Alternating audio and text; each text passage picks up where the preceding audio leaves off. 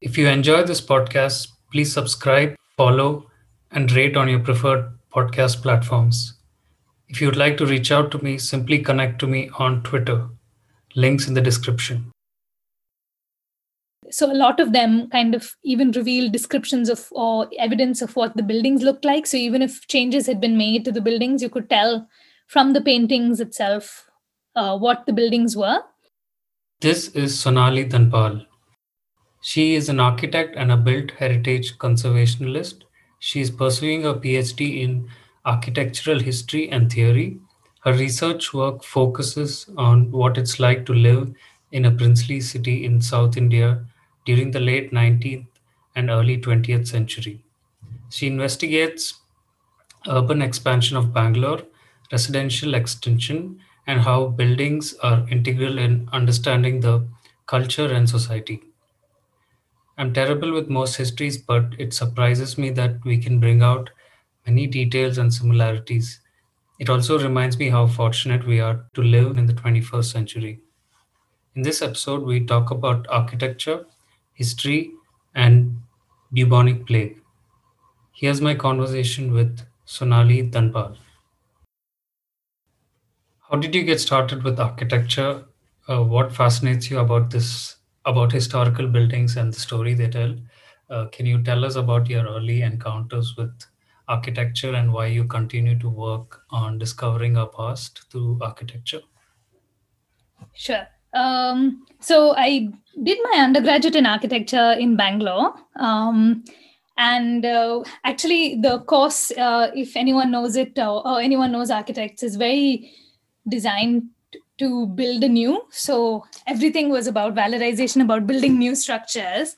But then as I went along, I think quite quickly, or by it's a 5-year degree. So by my third year, I quite realized quite quickly that I wasn't really enjoying building or designing on just sort of expansive sites, and instead what I had a lot of fun with was when we had a lot of parameters. So okay, we had to only design within this restricted space, so we had to renovate a building and so on. And then in about my 5th year, we had an elective by someone who was a conservationist. So conservation just involves using historic structures or by restoring them or using them for different purposes. And so she did this elective for about 6 classes, and it made me realize why I didn't like just designing anew. And I think there was no looking back from there. So they then interned in this practice in Baroda called Karan Grover and Associates. And even though they were a very sustainable, inclined firm to sort of green buildings and LEED certified buildings and so on, he was also very interested in dabbling with historic precincts. So he had worked on some World Heritage Site projects and so on.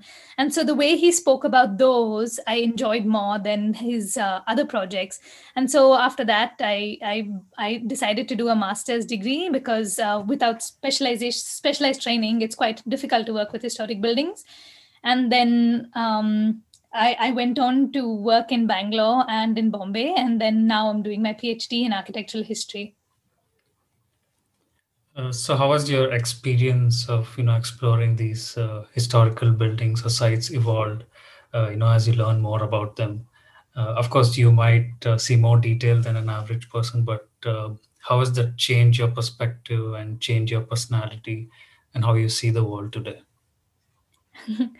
I think that I'm convinced that there is absolutely no need for building anew, and that's not only from the perspective of saving something historic, but that architecture and the building industry is one of the largest contributors to climate change. And with the number of existing buildings and the building stock that we have, so much can be done. So conservation doesn't only mean like ornamental saving this 16th century temple, but it also means trying to readapt other structures for as exists. So I think in that way, saving something which is historic, and historic doesn't necessarily mean hundreds of years old, right? And to cater to today's use is something that has fundamentally changed, I think, the way I see the world, right? In relation to these structures.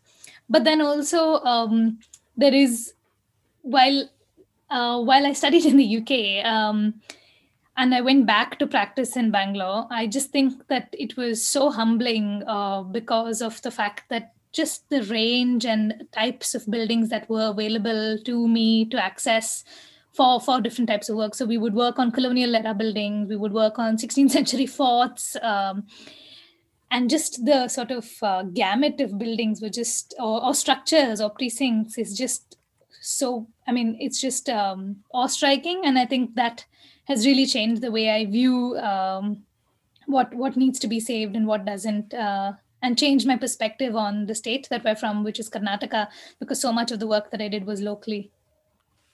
Uh, that's interesting because I wasn't aware of restoring a historical building and actually making use of it.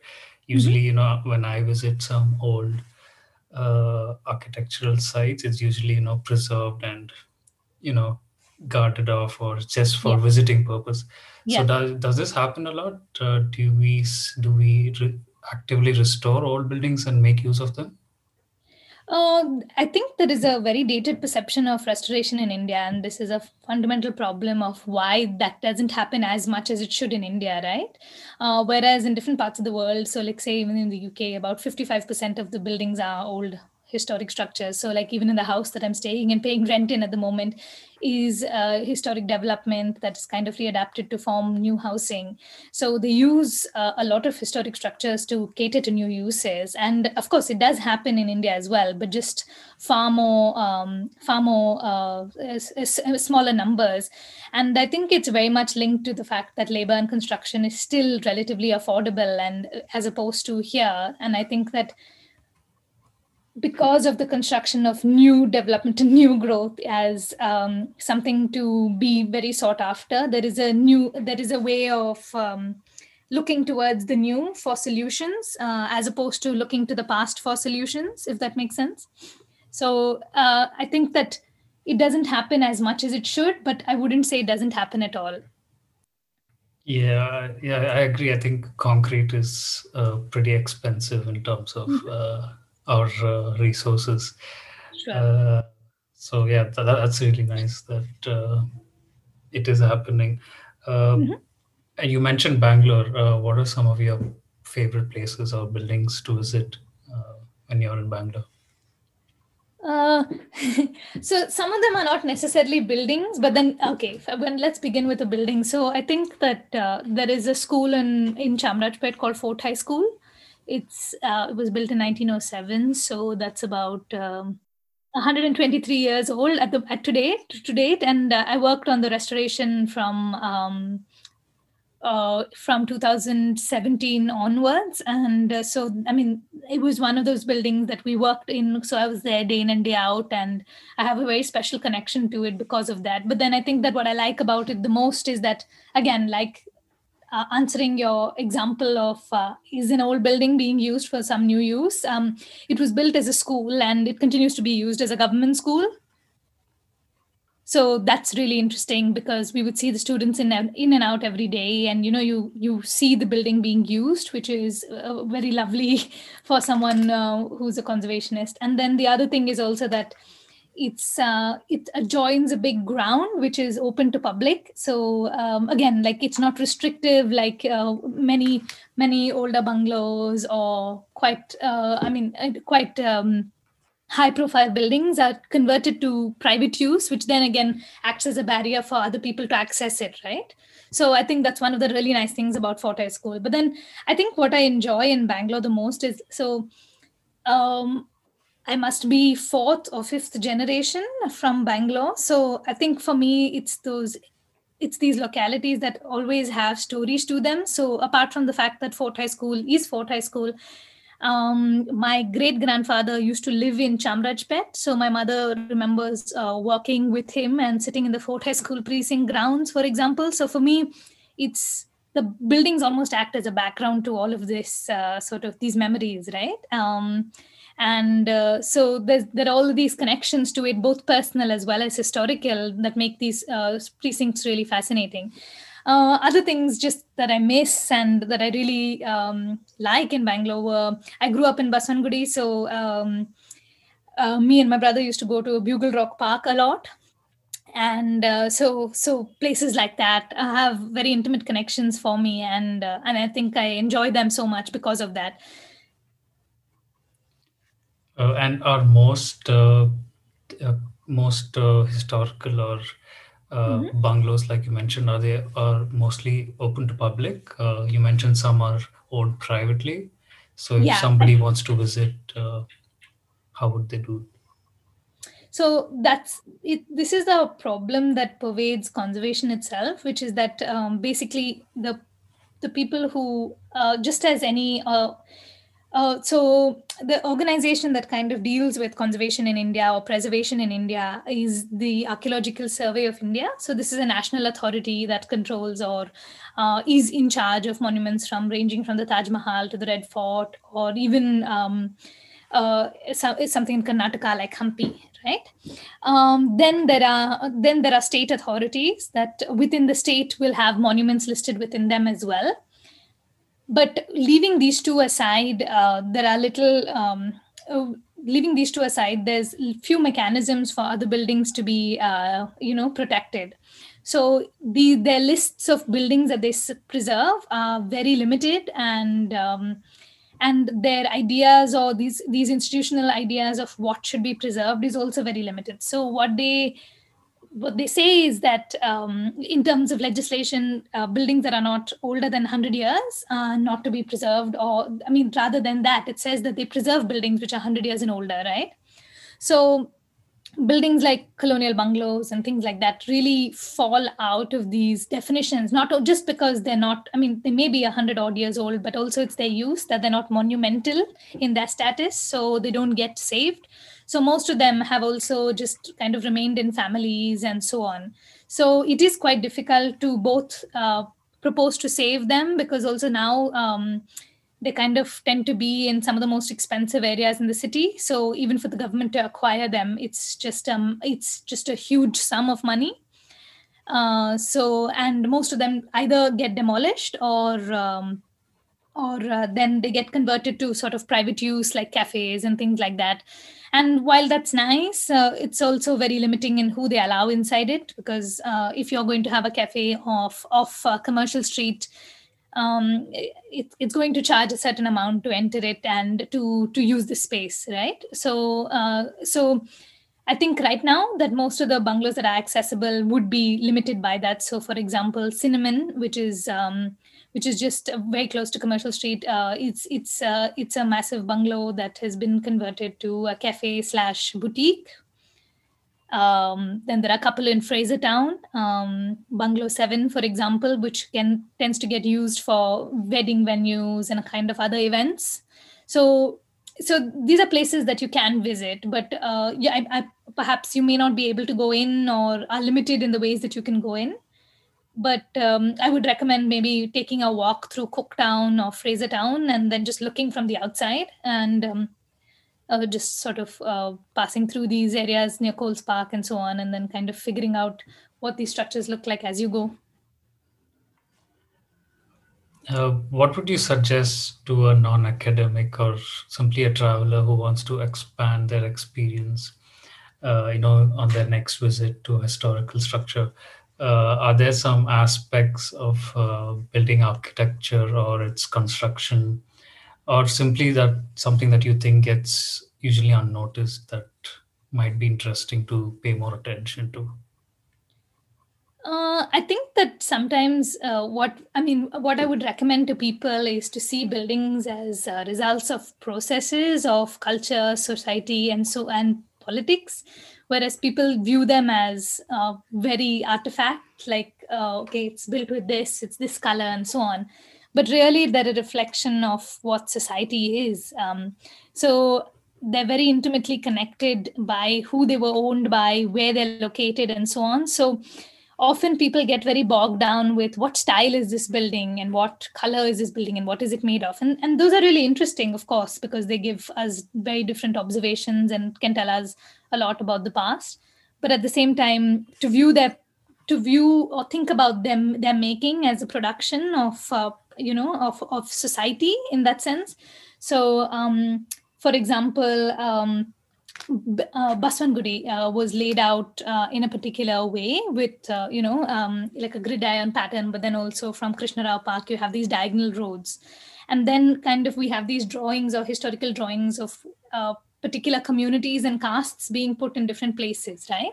So when you go and see a building in Baswangudi, I think also what you should be asking is, oh, okay, this looks like this gate is made of this, and these buildings elements are made of that, but then why is it here, and what does it mean to have been here, and who owned it, and kind of who they were within political sort of who they were politically within. Were they were they a barrister? Did they work for the civil services? Were they someone of were they someone were they elites? And all of these kind of questions really shape the building itself, because the buildings are quite representative of status, right? So if we view buildings like that as a part of these processes, I think that people would see the value in saving them more than it's a nice thing to look at. Yes, so basically learn more about the stories and Yeah. the kind of people who pushed technology back then to construct these buildings, and also craftsmanship, Yeah. which is quite interesting. Yeah, I don't do any of those. So uh, let me give you an example. So sometimes if you are able to and you go and take a look at some of the tiles in, like, do you know what Mangalore tiles are? There are these clay tiles which are kind of made in a mold, and they're not okay. just curved. They have like for the lack of a better way to put it, serrated kind of edge. So usually if they're historic, or not if they are historic, usually they have like the company that made them and the date of their production or model number below them. And so you can tell the date of the building sometimes by just looking at that, for example. And then some of these factories were from the historic state of Travancore, which is now Kerala. Some of them are from Mangalore. So then, like, once you see things like that, then you start to put together this kind of network of materials going around, right? Like this notion or idea of modern materials being shipped and sent from across seems like a new thing, but it's not. So for example, that's just an example of how you piece together these structures as something a part of a bigger whole, right? Yeah, that's really interesting. In one of your talks, also you talk. What I got out of it is that Mhm. buildings can say so much about what was happening back then. So Yeah. even if there are no written documents left behind, uh, like you said, you can piece together a lot. So Mhm. that's really interesting. Uh, do you host workshops or events on architecture, or plan on doing so? When I was working with Intac in Bangalore, we used to quite a bit, and I used to do some historic walks as well. And I'm hoping after the pandemic, when I do come back for some field work to Bangalore, I can do some. But at present, with the pandemic, everything I think has taken, I don't know, a backseat. But I think mainly I was working with students, so often I would conduct workshops to record buildings, so what we call surveying, so or measured surveying. So teaching students from colleges like BMS, or even have holding workshops. So mainly those interested in kind of surveying as how to measure a building, what do you record, how do you record it, and so on. So like some basics to talk about things like that. But then historic walks with Intac were kind of open to a wider public. So you used to get a range of age groups, and they were really interesting. And I think people had a great time while doing it. And I do miss it, but I think it'll be some time until we'll be able to do things like that again. Speaking of students, does India have Mhm. enough people working in research and preserving historical buildings and sites? And also, are there enough funds being allocated towards this? So there are both some things to how do you say there are, I mean, I think there's a growing market for it. And what's interesting is that I was actually writing a paper about just how many women are represented within conservation, right?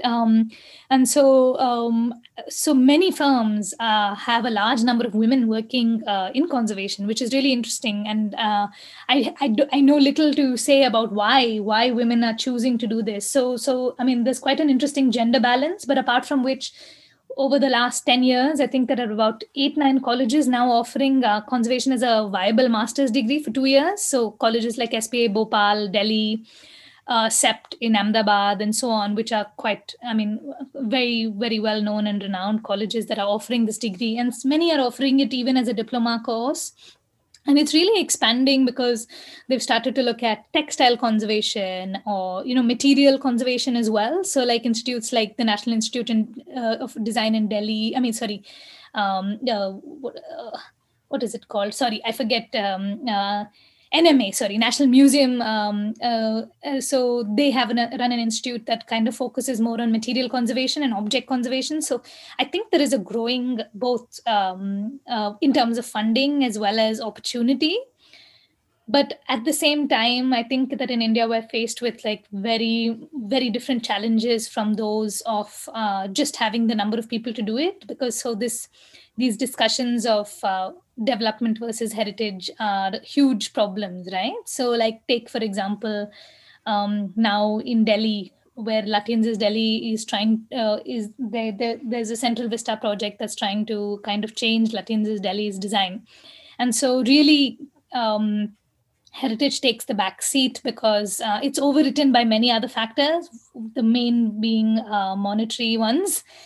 Because the construction industry is so driven by capital that heritage really does take the back seat in a country like India. So there are some quite sad realities of that. And of course then there are also, you're right in that funding, there is a huge lack of funding. So some sites are very well funded and have multiple people interested and multiple stakeholders who kind of continue its funding, and some just that are completely ignored. So some sites that I've had to visit in Karnataka, like there's a site called Lakundi which has something like 110 tanks and temples or something like that, like a huge number. And many of the tanks we used to go to find, and they would be in agricultural fields covered with greenery and really sort of obscured from view. So, and at the same time then you go to a site like Hampi, which is so well funded and has multiple stakeholders taking care of it. Of course it's not that doesn't mean that it's perfect and it doesn't have issues, but it's such a varied landscape that it's really difficult to say yes or no. But I think there are some things that are good, and that then an expansion of I don't know, the industry itself is good, and at the same time there are some cons as well, and there's a lot to be done.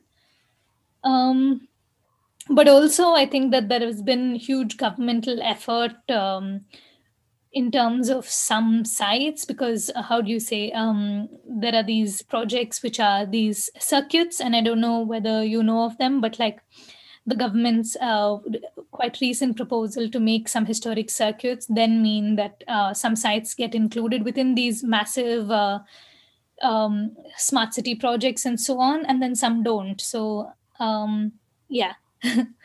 I think that yeah, there are very many contradictory things, but also some things that speak well of what the field is. Are the public involved in making such decisions, or whether or not to preserve or conserve a historical building? Or can the public even be involved in contributing to preserving or supporting? Unfortunately, I think that's limited, right? Because most of the projects that get even the firms are getting hired by governments, national government, state government projects, and so on. Very few are privately preserved, and so really none of these decisions are very open to public kind of decisions, which then take in multiple stakeholders' opinions, right? And so these are very top down kind of projects. So unfortunately, no, and they're not really participants within a lot of large public processes like this. Of course there are some different ones. So for example, the fact that Ahmedabad's historic town, I mean historic city center, has been sort of listed as a UNESCO project has been a huge public effort, but then those are kind of the exceptions as opposed to the norm.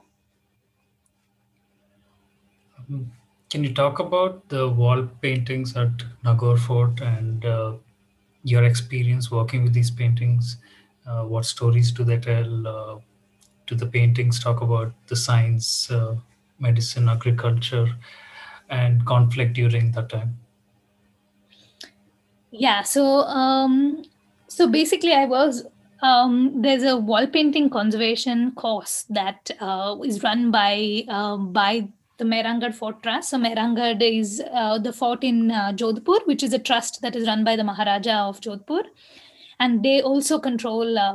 They are also the trust for Nagaur Fort, right? And that's about a few hours away from Jodhpur.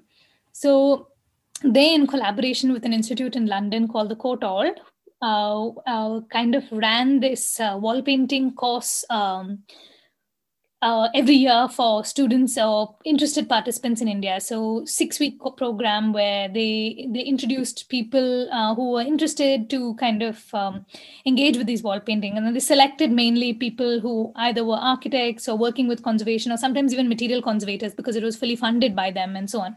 So for 6 weeks, we kind of learned how to work or work with wall paintings, in the sense that for me, it was more the recognition of, if I found a building with wall paintings, to then defer it to a specialist as opposed to me tackling it myself, because I understand the complexity of what it means to preserve wall paintings rather than me doing it myself, if that makes sense. Um, but then I went to work with them as well the next year for another campaign. So I think it was just a very revelatory experience, because these paintings were some of the best preserved paintings, examples of wall paintings in the country. And yeah, in terms of what they told us, what they taught us, so a lot of them kind of even reveal descriptions of or evidence of what the buildings looked like. So even if changes had been made to the buildings, you could tell from the paintings itself what the buildings were. So that was really interesting. And then just um, the institute that I was working with, the Courtauld, had was is so specialized in what they do, and so just various ways of identifying what pigments were made of, what underdrawings, what the technology was, and so on. It was just really fascinating, and just in a way that I hadn't engaged with paintings itself, because as architects, I think that even though we work with historic buildings, there is a tendency to focus on the overall rather than the minute. And a lot of the buildings that I know that I hadn't really interacted with buildings which had paintings on them. So just taught me a lot about different mediums and just different types of conservation. So it was just really fascinating as a project, both in terms of trying to understand who was a part of the process itself, because suddenly you have this trust, then you have the and all of this was private, right, in a way that is unusual.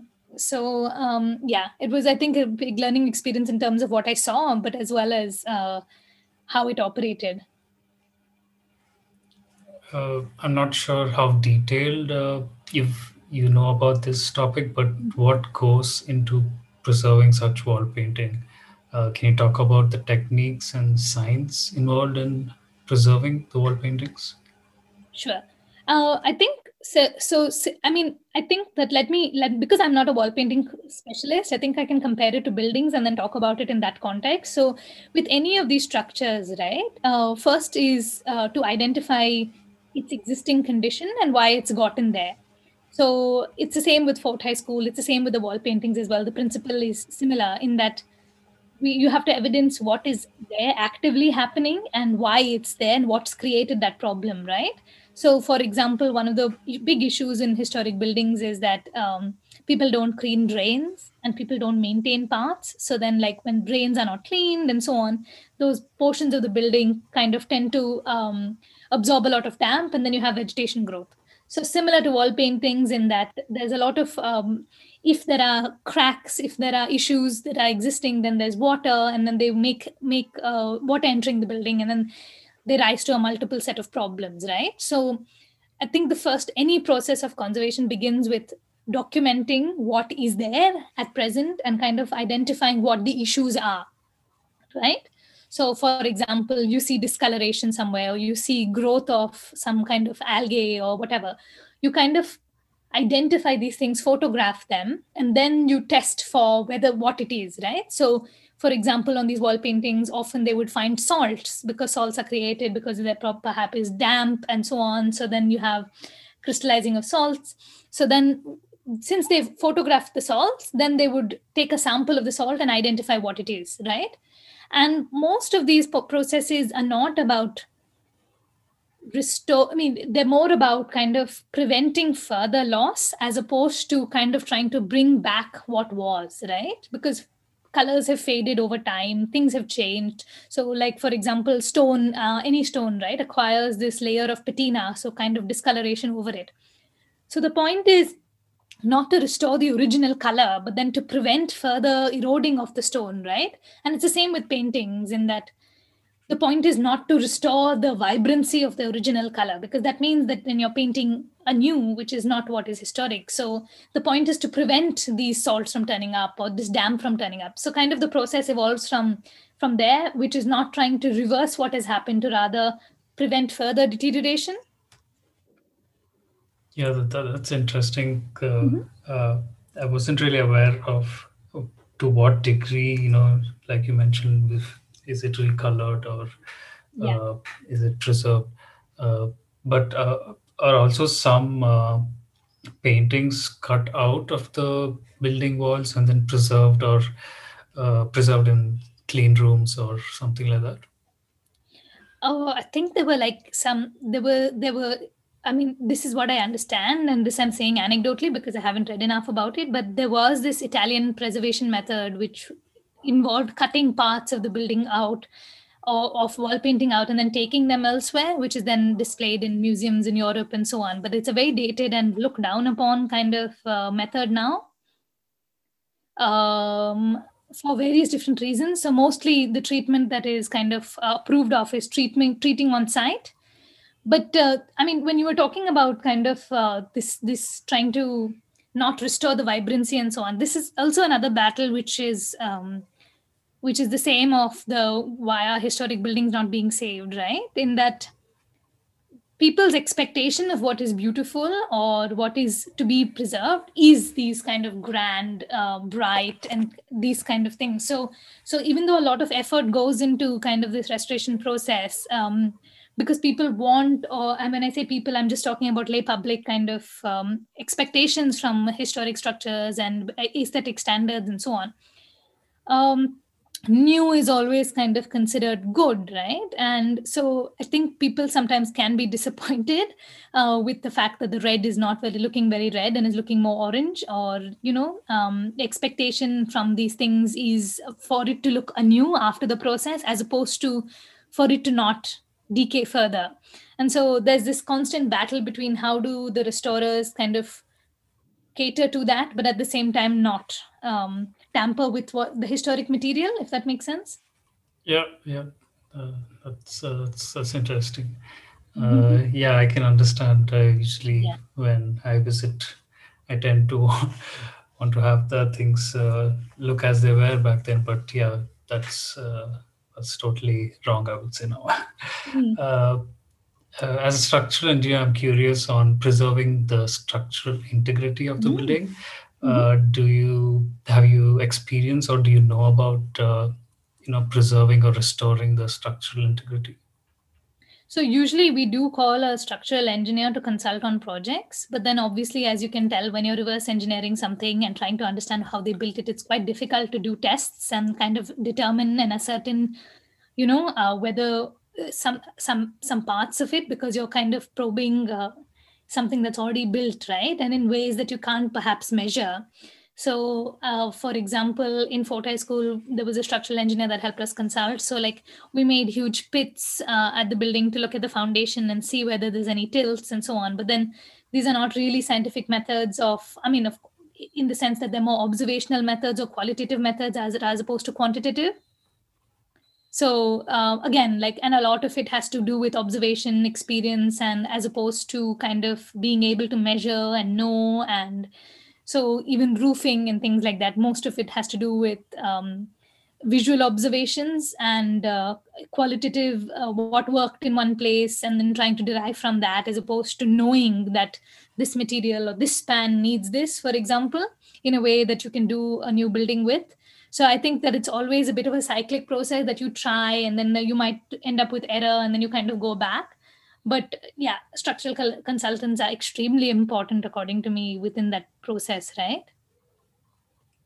Yeah. Are the kinds of reinforcement structures quite different?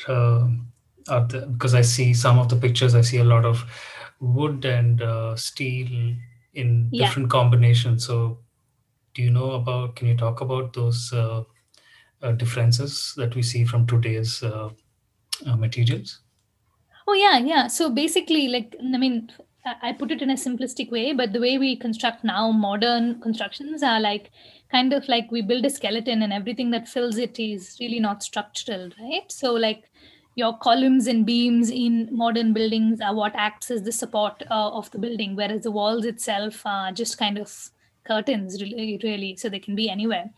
So I mean, because of the foundation that supports these beams and columns is what really props up buildings. But historically, without these systems, of course, I mean, I'm not my area of expertise is more colonial era buildings, which is 19th century to 20th century buildings. So this is kind of before reinforcement has happened, right? Or maybe at some points at the late 19th to the early 20th, it's begun to be introduced, but it's not being used in the same expansive way that we use now.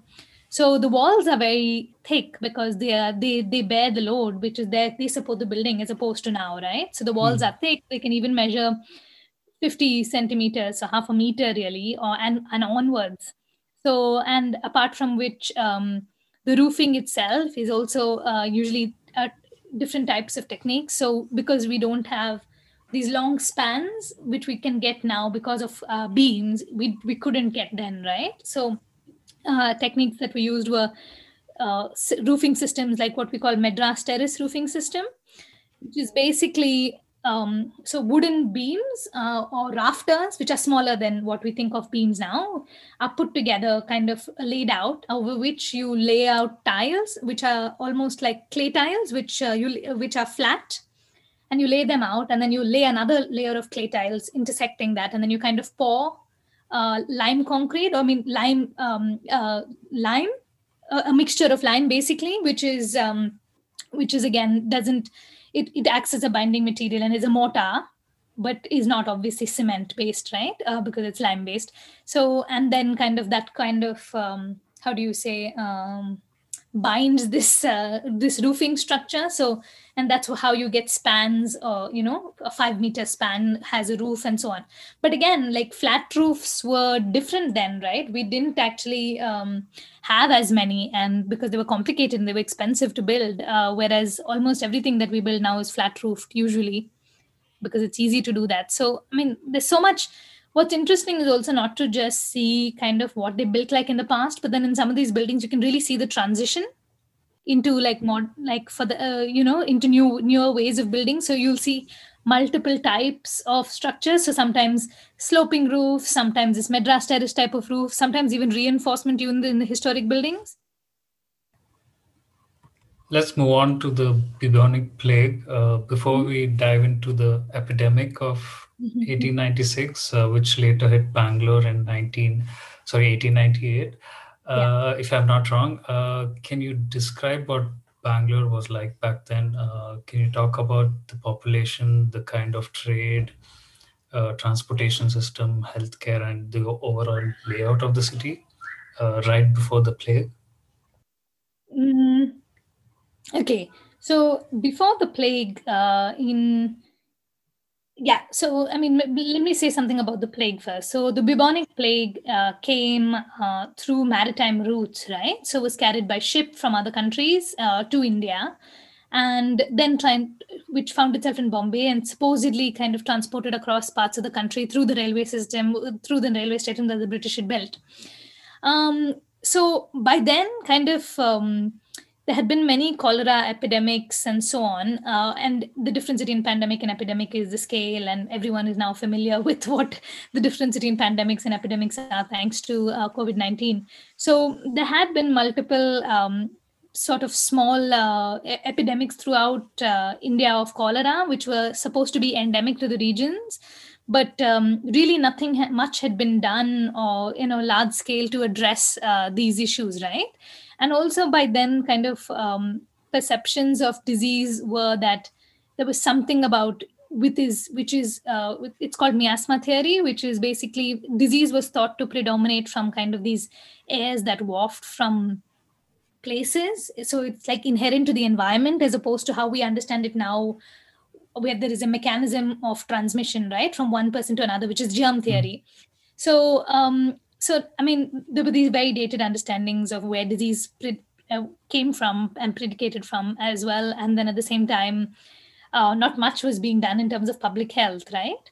But then now, once the plague strikes, it really scares and sends these shockwaves throughout Europe, because they've experienced the Black Death, and it kind of scared the hell out of them. So then various European countries said they would put a trade embargo on the British and their empire, because of the fact that they didn't want it to come and spread to different parts.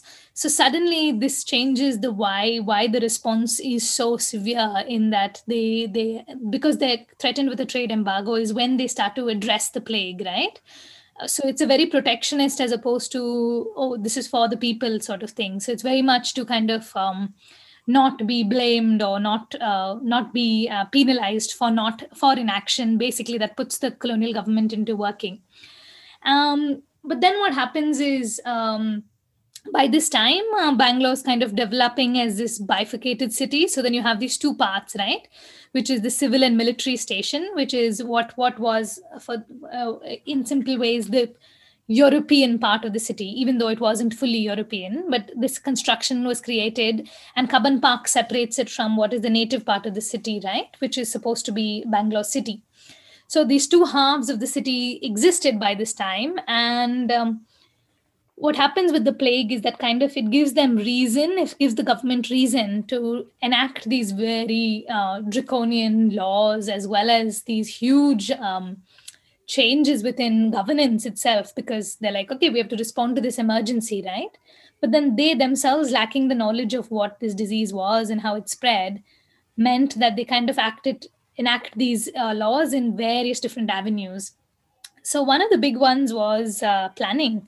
So convinced that kind of some of these localities were the reason for the disease, and some people in particular, and you can imagine that they are marginalized groups, are the cause for the disease, is what they believed, when we know in reality that that's not the case, because we understand what the bubonic plague was now. So they had many of these slum redevelopments, so they would just kind of raise to the ground these huts, and various quite impoverished people would get displaced and dispossessed, or basically taken to camps, and things like that. And new localities came in, right? And so really, and while this process, most people look at it very simplistically, right? Like, oh, new development, this is good housing because it was planned. And but the reality was that suddenly land which was not very valuable was being sold for huge value. So it was really a profit-making enterprise as well. So it really starts to change the landscape of the city, because the plague hits, but then the impacts of the plague kind of go on for 20, 25 years after that.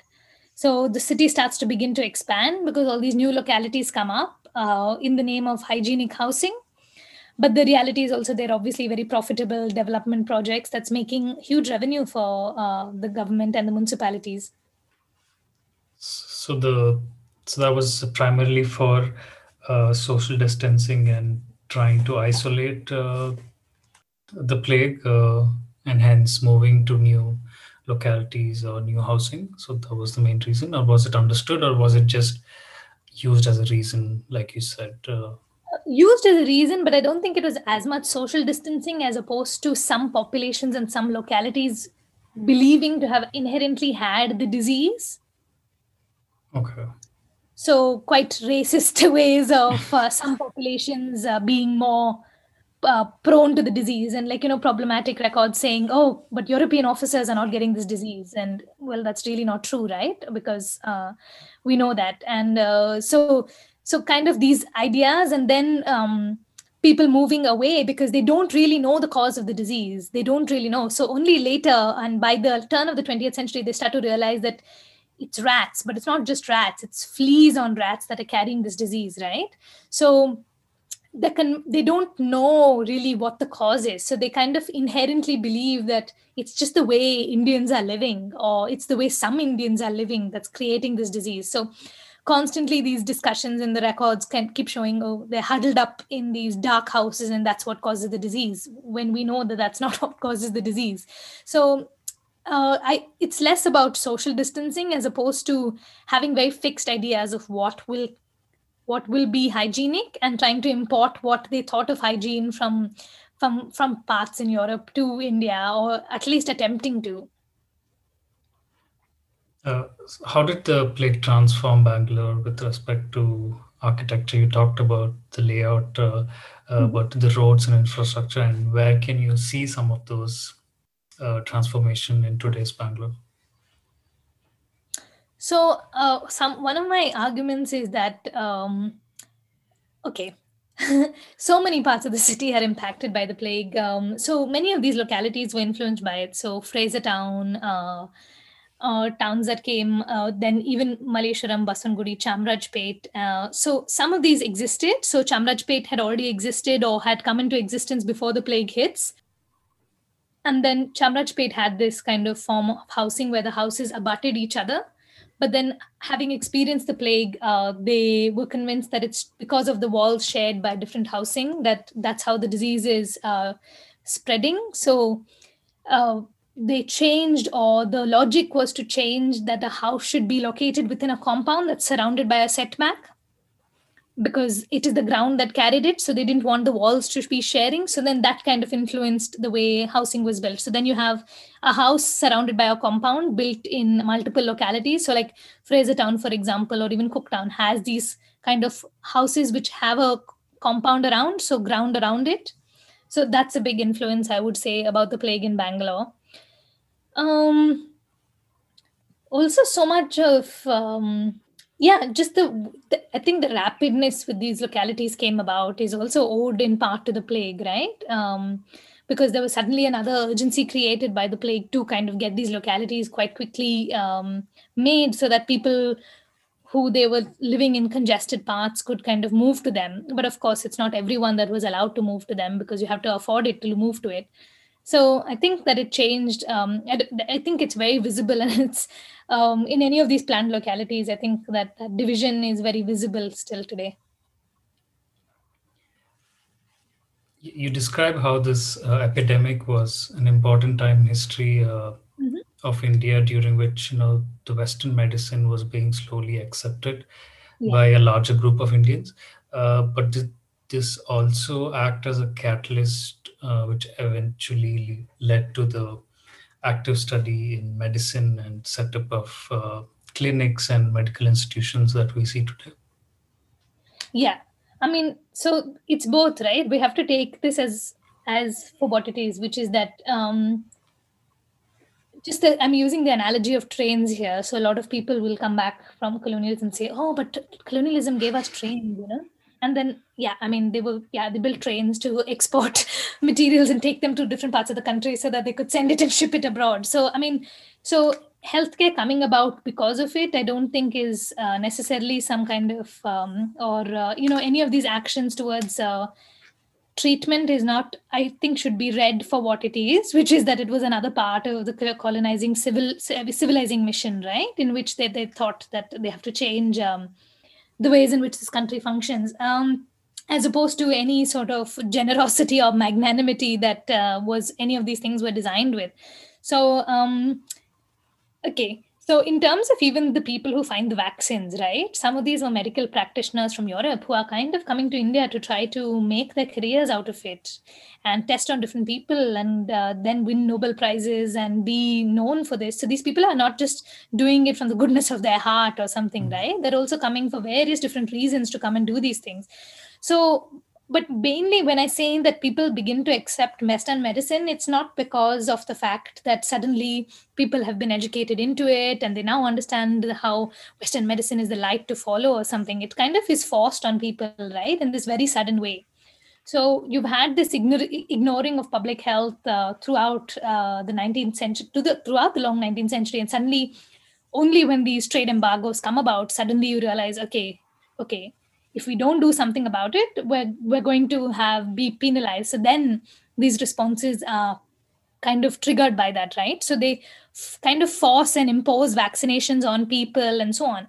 And again, these are all trial and error methods. So there's so many records saying how people were really scared of it because they don't understand what it is, because suddenly it's an engagement with something so different from people might have had. But also the painting of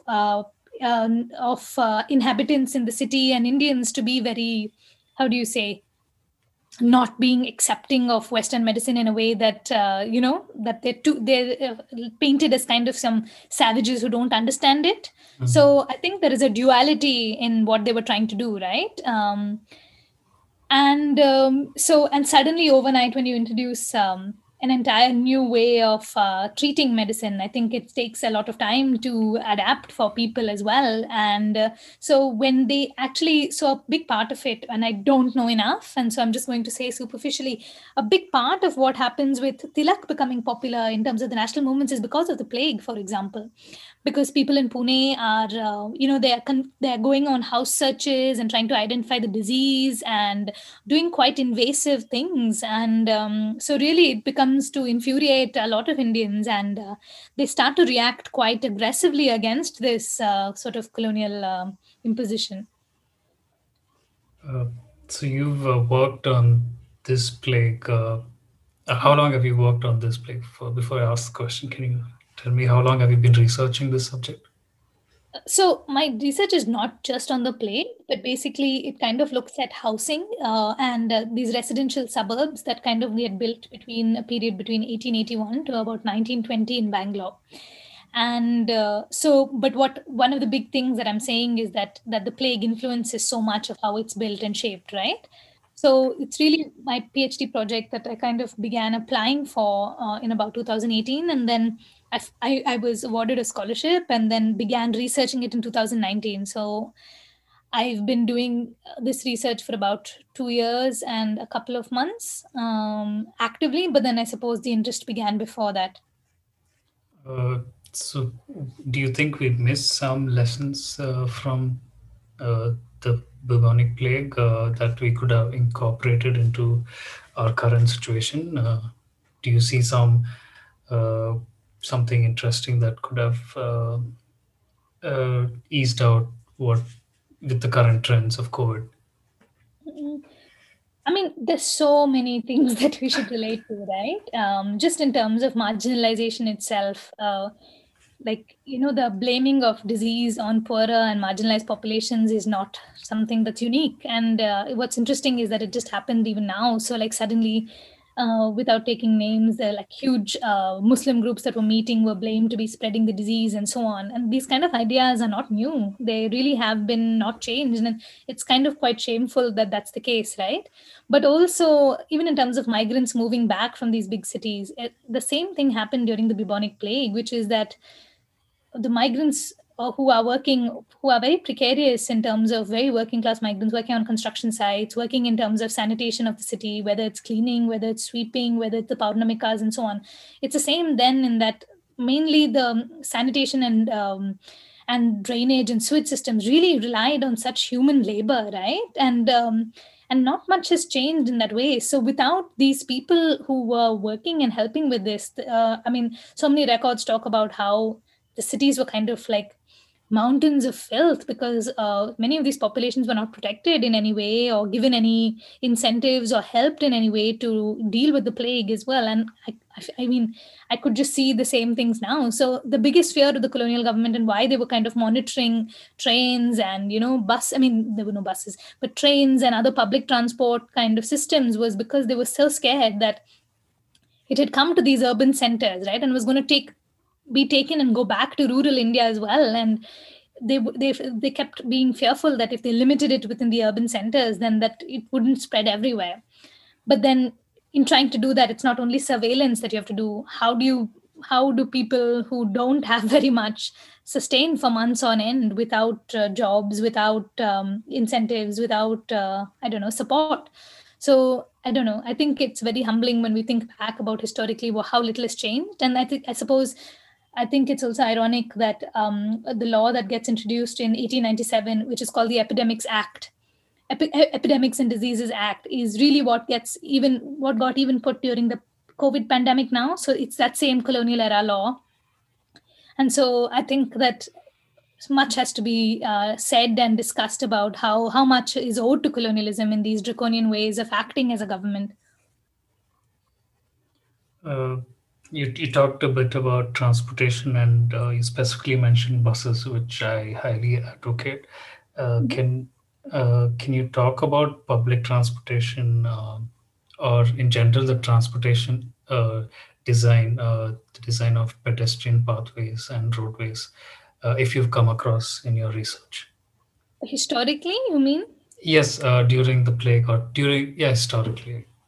So, I mean, I don't know. Apart from basically, Bangalore was quite interconnected, and it's actually on the Maratha MSM. What is that? It's the Maratha Southern Railway, which is basically where the first case of the plague gets recorded itself, right? Because one of the symptoms of the plague was that they would develop these swellings on their bodies called buboes, and so that's where they discover the first case.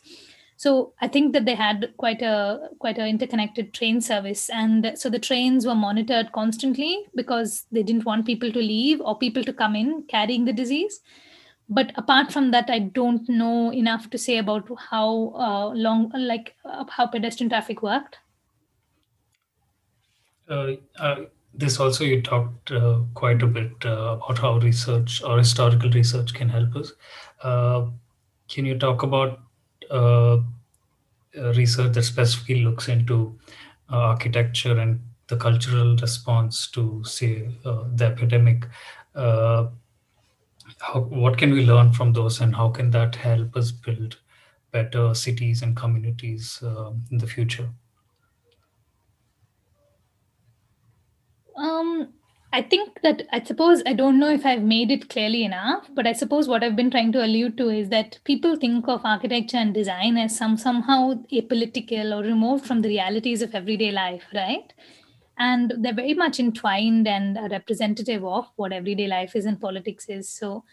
Um, so I just think that if design and architecture don't address everyday issues of people and public spaces and the lack of it, then there's very little to kind of push forward with. Whereas, um, how do I say? So I think that it became very obvious how we lacked public spaces within the city. So when we're during lockdown, there were so limited ways that I could walk where apart from walking in residential localities, like there was nowhere to go.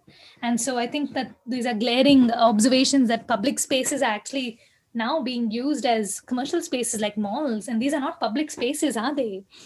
So so, if as designers, as architects, as urban planners, if we don't think about these scenarios and think about how all of these things are interconnected, I think that we don't really take lessons from the past and we don't really cater to wider discussions. And I think they're all enmeshed. So, I don't think you can design or be an architect without paying heed to kind of these social movements or political movements.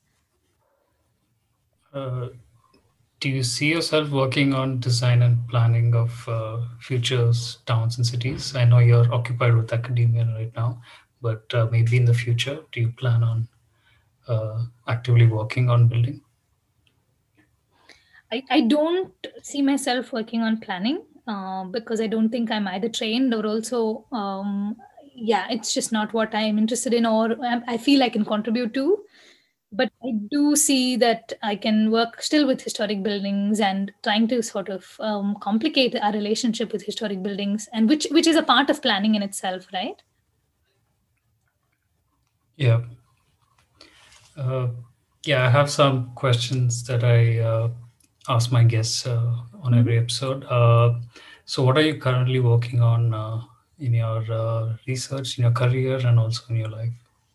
So I'm 2 years and 2 months into my PhD, and that might go on for about another year and a half.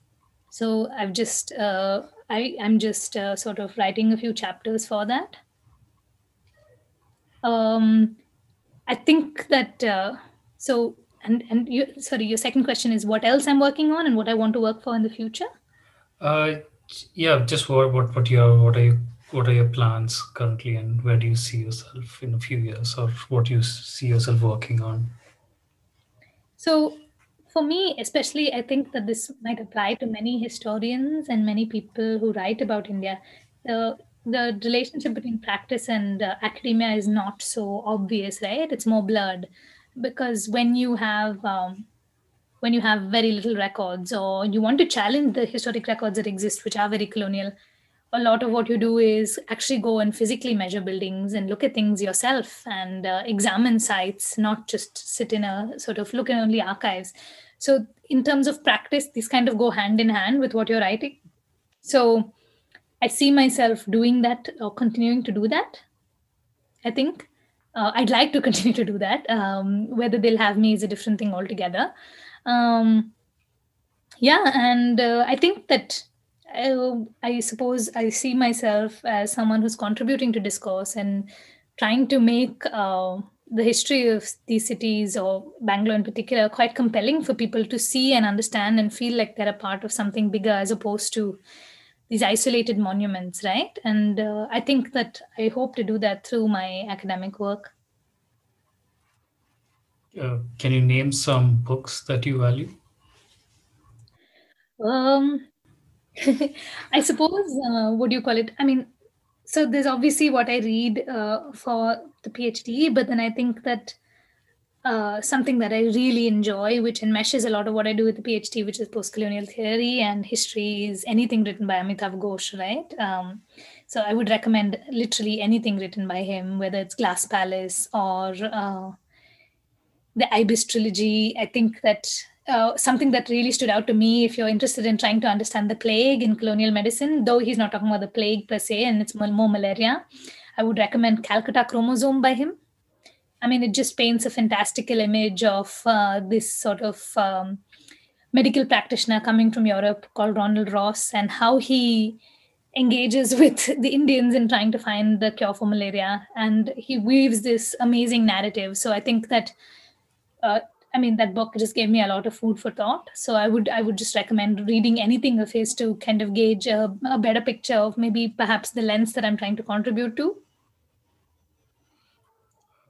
What values in life are important to you? In general, Yeah, in general, this podcast is themed around creating value. So, do you have any suggestions, or what do you find? What values you find are important? empathy and kindness more than anything else, I suppose. Empathy towards everyone and just building more emphatic structures that support people in all forms, and solidarity with marginalized groups, I suppose. So the empathy to be able to do that, the kindness to be able to do that, and not in ways of charity or doing good or savior ways, but just have that inherently to understand and recognize inequalities. So empathy. Where can people find out more about you and your work? How can they connect to you online? I suppose at present, I mean, I do keep writing pieces here and there, and at the moment, and there are some academic things in the work, but I suppose now they could connect to me on my social media, which is Twitter, where might be the repository of where I post some new work or where I'd be speaking at, for example. Uh, yes, this was really interesting and valuable. My historical background is really bad, but I learned so much today. So thank you so much for spending time with me and telling me about Bangalore and its history. And thank you for working in conservation projects. That's pretty cool. And also, I'm looking forward to reading your publications. So, Thank yeah, you. thank you for taking time to speak with me. Thank you for having me.